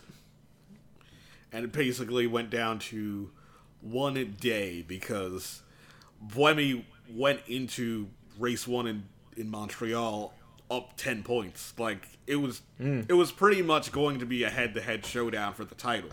Like, despite everything that Buemi did, it was going to be a head-to-head fight for the title. So it doesn't matter that he had 6 wins going into this weekend. You're pretty much level on points, because like whoever won in Montreal was going to be the champion leaving Montreal. Yeah, probably, and it was brutal that Buemi only had a 10-point lead going in, given that Lucas didn't have the best weekend in New York. It was 4th and 5th for him on that one, and yeah, like it wasn't a per se, it wasn't a dominant weekend. Lucas didn't take full advantage of that weekend, really. Or was, given that Abt has been a top-tier team pretty much since Formula E's inception as well, and is more than capable of being able to win races, but it says a lot when Buemi won 5 out of the first 6, and 6 overall, and again, nobody else really was close this season in terms of just overall pace and ability. Buemi has been unbelievable this season, and again, through very little of his own doing, not only has he lost, he was 24 points behind Lucas in the final standings. I mean, that is brutal. It's a brutal look for Seb, and I've seen colleagues write articles in the last few days saying that Buemi shouldn't have done this and shouldn't have done that, and you shouldn't have been so angry. My response to that is, it's easy to forget that racing drivers are human beings too. And like any of us in life, sometimes emotions get the better of us. So writing out pieces saying, Buemi should have done this in private after the matter of fact it happened. No. Racing drivers are going to get pissed. Because people get pissed. Because people get pissed when life screws them over, okay? Like, that isn't okay. Like, it is okay to be mad when you get screwed in something, okay? Like, it happens, especially when it's not your fault. And Sebastian Buemi's pretty much entire second half of the season has not really been his fault. And for that alone, he's not been the champion, when, on paper, he's been incredible. Like, he's been incredible this season, and probably did deserve to win the title a little more than Lucas did this year. And again, it's not Lucas's fault. Again, you can only beat who they put in front of you at the end of the day. But, yeah, like, this, I said on Twitter after the race, I said, let's Buemi's weekend remind you all that racing drivers are human beings too, and whichever way you take that, you're probably right. And, yeah, like, I am not going to be the guy that's going to criticise Buemi for being emotional about this, because he saw his entire championship crumble right in front of his eyes. And the tears, and, I mean, I think it's great that we have 2 front-running guys that are so passionate about Formula E, and would you ever have guessed that 2 seasons ago? I mean, that we've have 2 legitimately fantastic drivers, one of them being a Red Bull, victim of Red Bull's driver academy, another one the victim of Audi shutting down their LMP1 project, and they're here flying the flag for Formula E, promoting the series by taking jabs at each other and having a genuinely brilliant rivalry that has captivated the casual fan. And, again, Buemi's antics, going viral. Like, it's only great for the series to have this. I don't get why people, again, are being so critical about fighting. No, on the other side of the coin, I do love all the teams and the drivers that have embraced this. That, like, just the Twitter storm afterwards was hilarious. The roasting of Buemi's rants afterwards were just gold. Daniel Abt saying, I need to shower, I'm a dirty boy. clearly, and Andretti's the Amen Andretti team completely roasting Buemi via a series of creative gifs, and Da Costa's like, "Oh my god, he's coming towards me!" Scared cat gif. Just great stuff, and it was incredibly entertaining. And listen, this is only good for the series in the long run. Like, again, Buemi gives a shit, and that I think is going to be something that is very valuable for Formula E going forward, because again, like, the series, it's got some great drivers and some great talent in there, but it's also got a lot of guys that are part-timers. And again, we didn't have quite as bad a driver replacement issues as we had last year. I mean, I think it was 33 or 34 different drivers take part in Season 1. Only 25 in Season 2, so we're getting better. For more consistent names, ... for now, given that silly season looks hectic. But having two guys at the front, King, that give a shit and that clearly want this series to be successful, and Buemi's been so good since Season 1 of Formula E, really, and as has Lucas. That was just anything but a good thing for the series. I don't know. Like, the series is on track and off track. It seems to be up and up and up and up. Yeah, exactly. Like, I've never seen such hype for this. Like, this was a more hyped finale for me than Seasons 1 and 2. And they already had drama in those seasons too, given that Season 1 had Nelson Piquet right at the front and then stealing it right at the end. And in Season 2, the time trial watched around the world between, again, Lucas and Sebastian. Yeah, I think Nikki Shields mentioned on the broadcast that every championship so far has been decided on the last day. Yeah. That's incredible to have 3 seasons in a row go down to the wire. So yeah, again, nothing but good things for the series going forward. And it's worth mentioning as well, a big shout out to Jean-Eric Vergne, the man who has finished 4 times in second place this season, finally gets his first win in Formula E. Because again, Vergne's been another guy that's been great in Formula E pretty much ever since he debuted that time at Punta del Este back in the Andretti days. And again, he's knocked on the door a lot this season, so I'm glad that Jev, as we like to passionately call him on this show, Jev has his first win, King. Oh my god, Yay. The crowd absolutely loved Jev getting his first win, because being in Montreal, like, Oh yeah, French is the primary language here. Oh my god, everyone sung along to the French national anthem on the podium. indeed. And Jev, if you've seen his Instagram, dedicating the win to his good friend Jules Bianchi, who again was on the podium with him the last time Jean-Eric Vergne ran a race back in 2011 in his professional career.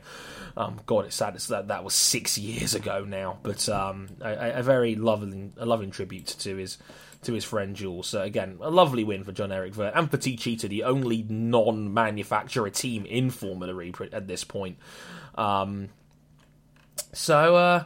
Yeah, let's have a look at what is the final championship standings in Formula E. Lucas di Grassi, the champion of Season 3, with 181 points in the end. The third different champion in Formula E history since its inception. Cool. Sebastian Buemi, 157 points in second. In the highly intense battle of the best of the rest, the winner and your Formula E Rookie of the Year... Yeah, that was a thing, apparently. The perennial Rookie of the Year in everything. Driver for hire himself, Felix Rosenqvist. In third, overall, narrowly beating Sam Bird into the fight for third. By just 5 points in the end. Felix finishing second in race 2, compared to Sam Bird finishing fourth in that race. So, Felix, by the way, he's going to be one to watch next season, for sure. Felix is looking very, very strong. And Mahindra as a team in general has wherever Felix may be next season. ... Maybe. Dramatic pause.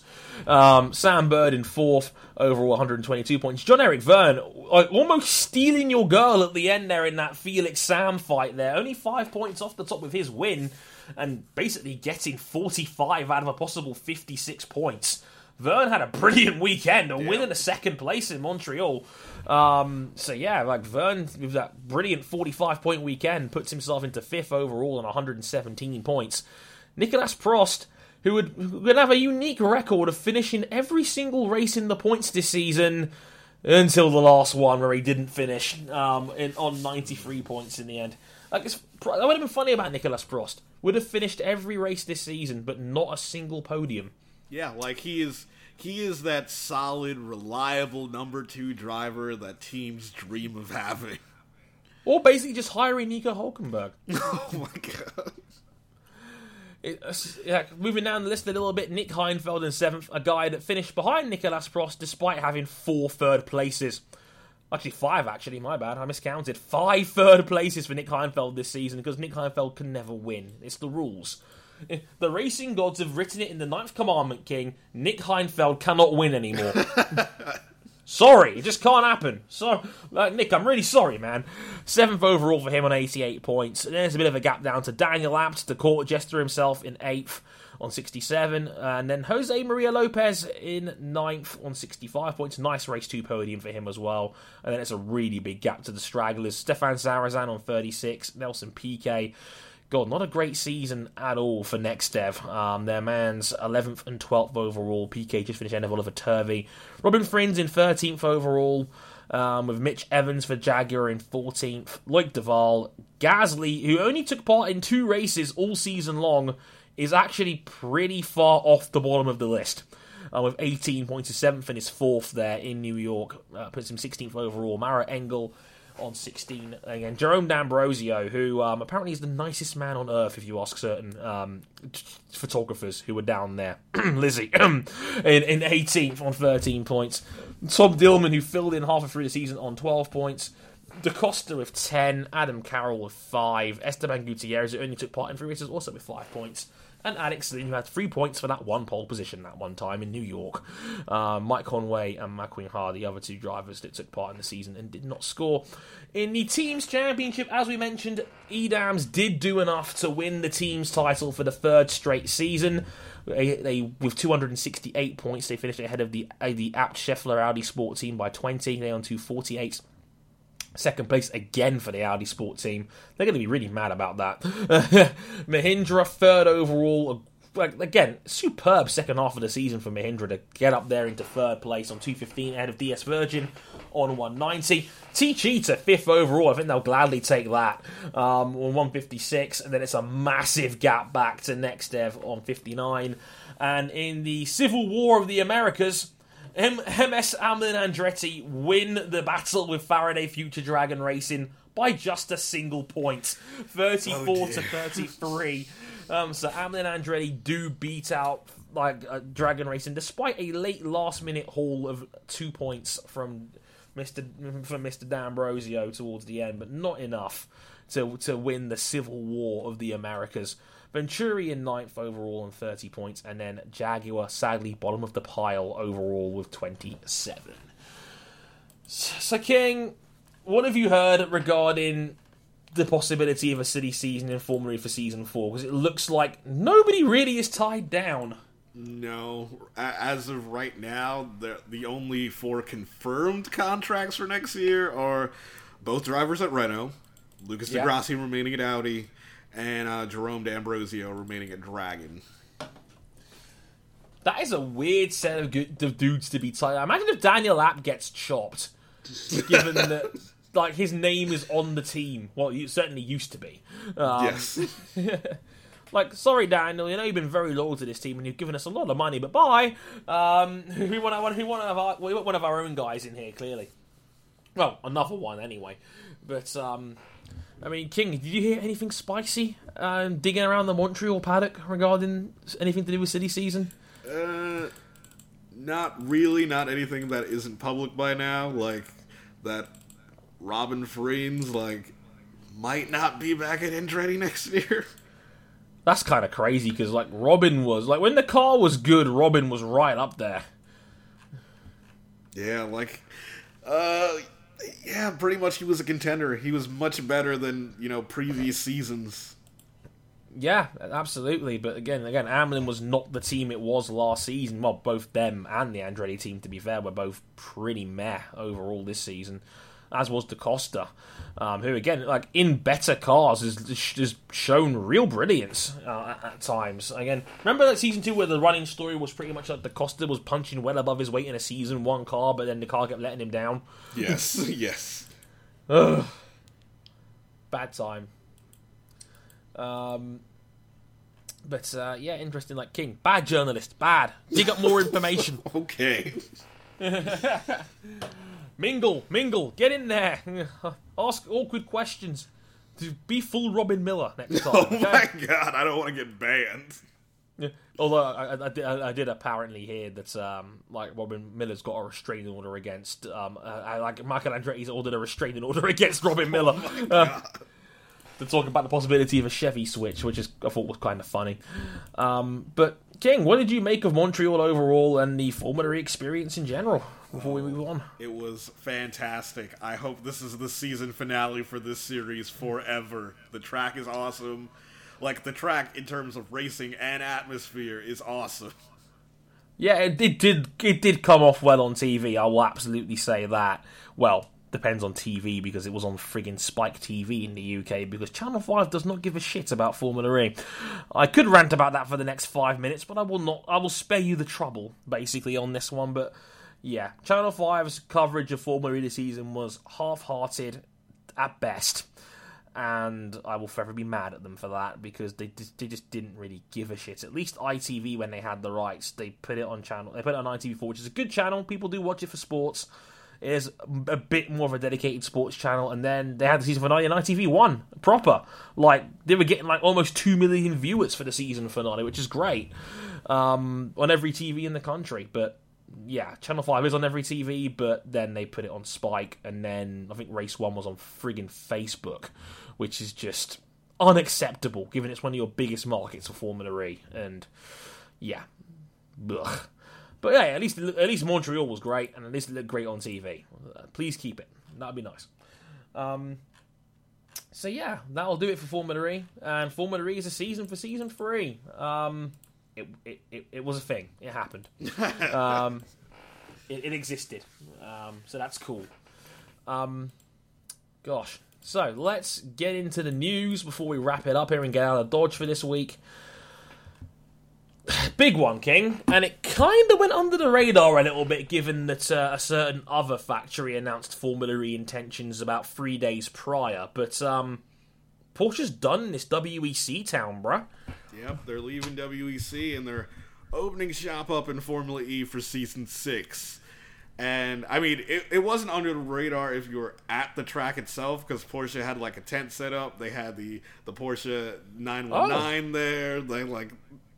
Oh, yeah, I saw your picture of that, yeah. I did see that. Yeah, like, it wasn't under the radar if you were actually at the race. True. But I think generally speaking, on the internet, I think it didn't go down as big as I think Porsche were hoping for. Because I think people don't care as much about the WEC as the internet claims. Really? You mean, like, the series is basically a bunch of diehards making way too much noise? Never! I've never said that about them before, King. Honest. You can't see it, but I've got like an upturned Dwayne Johnson-esque eyebrow being raised as we speak.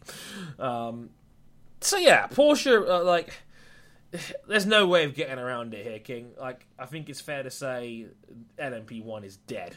Long live Toyota. Yes, Toyota is the only team left, and it's pretty much, it's almost a certainty that Toyota will leave. Yeah, I think you mentioned it before we went on the air, King. I think there's a clause in the contract that Toyota can pull out if they're the only manufacturer team. Yes. Is that right? Yes. Sad times. It's a bummer, and I feel bad for Toyota because they were trying so hard to win stuff. And we all know that, yeah, there's a WEC. Yes, it's like IndyCar. Yes, there's a series title. But I think everybody would rather win Le Mans than win the title. A bit like Indy 500. I think it's far, far worse with the WEC, though. Yes, I think it's a much bigger problem in rec, so to speak. Because, I mean, like, did anybody care that Porsche won the WEC title last year? No one. No. Not a soul. But people are hyped about the dramatic finish and Porsche winning in 24 hours. Of course they were. And again, this year, are we going to talk more about Porsche or Toyota winning the title, or more about the fact that Jackie Chan almost won in NLP2?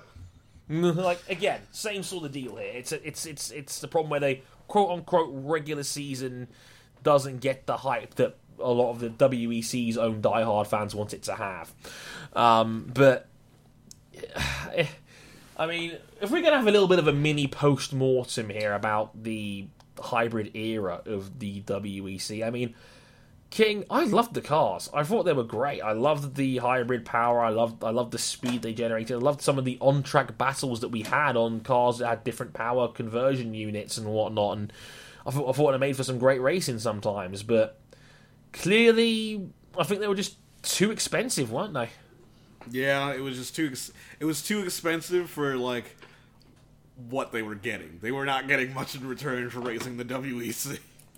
Yeah, and from what I could tell, at least, like when Audi pulled out at the end of 2015, I just don't think it went down. Like, I don't think Le Mans came across the same way without Audi in it. I think that was the first Le Mans without Audi in like 19 years, and you could feel it, couldn't you? Yes, yes. Like, because we associate Audi Motorsport with LMP1, with their prototypes over the last 2 decades now, pretty much. I still remember like playing Gran Turismo and just playing their R8 that was in 2001 and Gran Turismo 4, and just an incredible. Like, I wasn't even like an endurance racing fan, but I got into it originally because of playing it on the video games, and the Audi were the kings. And without them, it just didn't feel the same. And I think it's been a slow death for the WEC's LMP1 class since then. And, well, this is the final nail in the coffin, really, having Porsche pull out, who, again, has been the team to beat the last 3 years, really. And they're now gone, and they're going to be in Formula E, which is much cheaper. And, you know, electricity and electric cars and all that fun stuff instead. And, I mean, you look at the factory outfit now for Formula E, King. By the time we get to Season 6, we're going to have, what, 10 factory teams? Yeah, pretty much. Yeah, if you count Nextev and, like Nextev and, like, Faraday Future and, you know, the small specialty electric car companies, pretty much they're going to be, like, 10 factory teams. Yeah, that's kind of nuts, to say the least. It's crazy. It's just, again, like, just seeing the amount of teams wanting to be involved in this series. Somewhere Alejandro Agag is looking really smug right now with all the news of all this manufacturer involvement in Formula E, which is probably exactly what he was aiming for. But I mean, by the time we get to Season 6, we're going to have, again, 9, if not 10 factory teams in there, and again, 4 German manufacturers now taking part in the series. It's crazy. It is crazy, and it's probably only going to get bigger in time. Jeez. Yeah, like, 2 years ago we were talking about Audi versus Porsche at Le Mans. Now it's going to be, Audi versus Porsche on the streets of Montreal. Yay! Like, it sounds great. And again, I'm glad that Formula E is taking off from strength to strength, but I can't help but shake the fact that, you know, it's a shame that other series are being greatly compromised as a result. I mean, King, does this mean that, like, LMP2 might not just become like the new LMP1 next year, and then LMP3 slots in? Maybe, because if you remember, like, there used to be GT1 and there used to be GT1, GT2, and GT3. GT1 does not exist anymore for a very good reason. It was too expensive, and none of the factory teams want it. So they made GT2 GTE. So we had GTE Pro and GTE AM. Keeping up with this at home, everybody? So yeah, as a result, yeah, it's all changed ever since, really. Yeah, GTE Pro is very successful because it's much cheaper than, you know, GT1 ever was. Right. But I think it just shows that there is a history of the ACO not knowing what the hell to do with their regulations. Yeah, so it's like, where the hell do you go from here? I mean, a lot of guys that are fans of prototype racing have talked about the comparisons between that and IMSA. Obviously, that many would argue is putting on the better product right now with similar issues. We know with the DPIs being actively involved in that series, that's going to be growing next year with Penske taking part. I mean, so King, where do the lines cross on this one? Well, the ACO have been adamant since day one that they don't like the idea of DPIs. They don't like manufacturers basically modifying LMP2s, which is seems like the smartest solution right now, especially that Cadillac's involved in the DPI program right now. Mazda's going to be involved as a factory program, as well as Acura with Penske. Yeah, so as IMSA goes from strength to strength, we're now seeing more clashes by the looks of it. So that's going to be interesting, to say the least. Gosh, I'm not knowledgeable enough in this aspect to really give you a proper take on this. So, I mean, King, where do you see the landscape falling overall? I have no idea, because the ACO are pretty much unpredictable. They can do whatever they want. Sounds reassuring. So have fun with that, basically, everybody, and let's see how that plays out in the long run. I think the keynote. The key thing to remember here, Jost Racing, the racing team that operated Audi's LMP1 program, yeah, they're the team that's going to be operating Mazda's DPI program. Yeah. Oops. That's quite a switch. But gosh, it is all going to go a little bit crazy with that soon. So yeah, we'll have to wait and see how that plays out in the long run. But there was one interesting little tidbit that Ted Kravitz was able to dig out of Sergio Marchionne, who was there at Hungary this weekend. And he talked to him about Formula E. You must have told, the producer must have been screaming in Kravitz here, he's way off script right now. He's asking about Formula E. But he did ask, with the news of, obviously with the obvious news of Mercedes and now Porsche wanting to be involved in the series now, it's going to be a question of, does Ferrari want to be involved in Formula E? And I think the response, King, was on the lines of, well, maybe not them, but again, maybe in a part of the umbrella, maybe Alfa Romeo or Maserati could be in there one day. Yeah, it's most likely going to be Maserati, because Maserati are kind of aiming to be a rival to Tesla, where I think 2019 they're aiming to... No, 2020 they're aiming to launch their first electric car. And yes, it's going to go into production in 2019. And basically by 2021, they want half the cars that they sell to be electric. Yikes! That's a big goal, isn't it? I mean, not really. It's basically we're only gonna half the cars we sell are going to be electric. Whew. Jeez, that's going to be interesting. So yeah, again, Sergio didn't deny it. He said, yeah, maybe someone under the Fiat Chrysler umbrella could. Not Fiat, not Ferrari themselves, but maybe someone like a Maserati or an Alfa. So hey, you heard it here first, folks. Well done, Ted Kravitz. Good scoop. Even though he went way off kilter. But yeah, good one. One more bit of F1 news before we go, King, and there was rumours going around for a little while that the Sauber-Honda partnership was dead on arrival, and they were right. Sauber announcing, I think it was on the Thursday of this past week, that their partnership with Honda was no more, and they announced as well later in the weekend a multi-year extension, a partnership with Ferrari. And King, on top of that as well, Sergio Marchionne coming out and saying he wanted to be a Ferrari Junior team again. Well, yeah, I mean, they need somewhere to put their young drivers. Yeah, this was clearly becoming a problem with obviously the news and the hype regarding Charles Leclerc, who, by the way, is bloody friggin' fantastic in Formula 2. Just your average last to fourth performance in race 1, as you do. He's kind of good at the whole cars thing. But yeah, again, Sauber announcing they're sticking with Ferrari for at least another few more years. And again, Sergio wanted to be a Ferrari junior team, and Ferrari have got two extremely talented young drivers in there with Antonio Giovinazzi and Charles Leclerc, pretty much F1 ready at this point.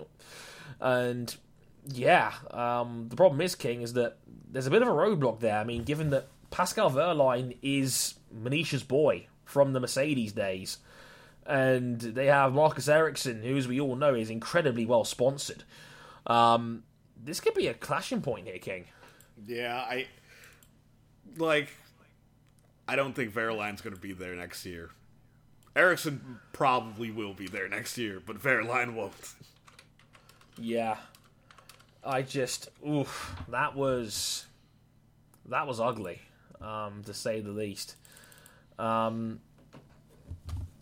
Yeah, I feel sorry for Pascal, man. I really do. Like, Pascal has not had anything go his way since he got into F1.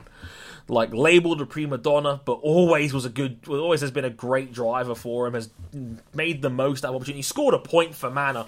One of only two men to have ever done that for him. Has gone to Sauber, has led the team, outclassed Marcus Ericsson pretty much all season long. Oh, probably losing your job. Because Ferrari. Sorry, Pascal. You kind of shit out of luck on this one. It wasn't this like the same thing last year where it was Ericsson and Felipe Nasr and which one's gonna go? It's probably gonna be Ericsson. Nah, Nasr's the one going, even though he scored the points that helped get rid of man. Sigh. It's a cruel world out there sometimes, King. It's a cruel world. Cruel world, but Ericsson knows how to play this game. Yep, he's very good at that sort of shit, and that's why he's still here. Make of that what you will, but it is what it is, as they say. But hopefully Sauber can bounce back soon. Hopefully it's not going to be last year's engines, because we've seen how teams that get the previous year's power units tend to get on, and it's not good. Nope. Man, I'd take Giovinazzi and Leclerc on one team over Wehrlein and Ericsson any day. Of course. And that's just the reality of F1, really. Rather a healthy team, than a compromised one with better drivers, because we all know how it's going to end.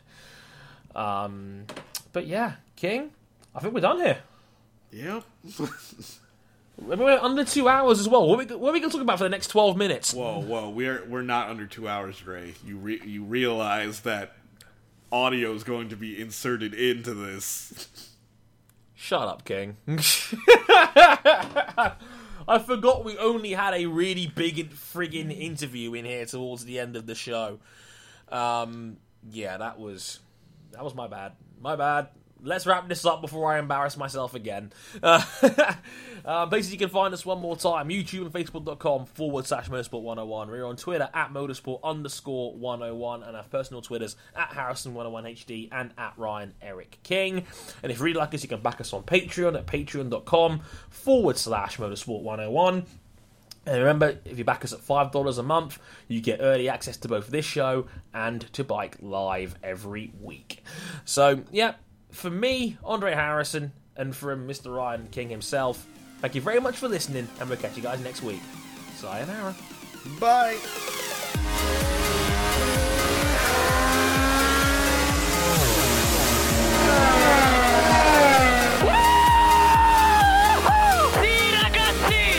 Done it, mate. I cannot believe you are the world champion!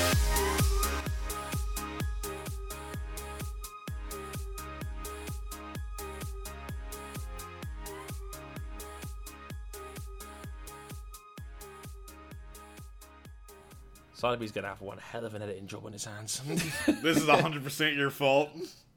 Yeah, I'll hold my hands up on this one. Oh dear.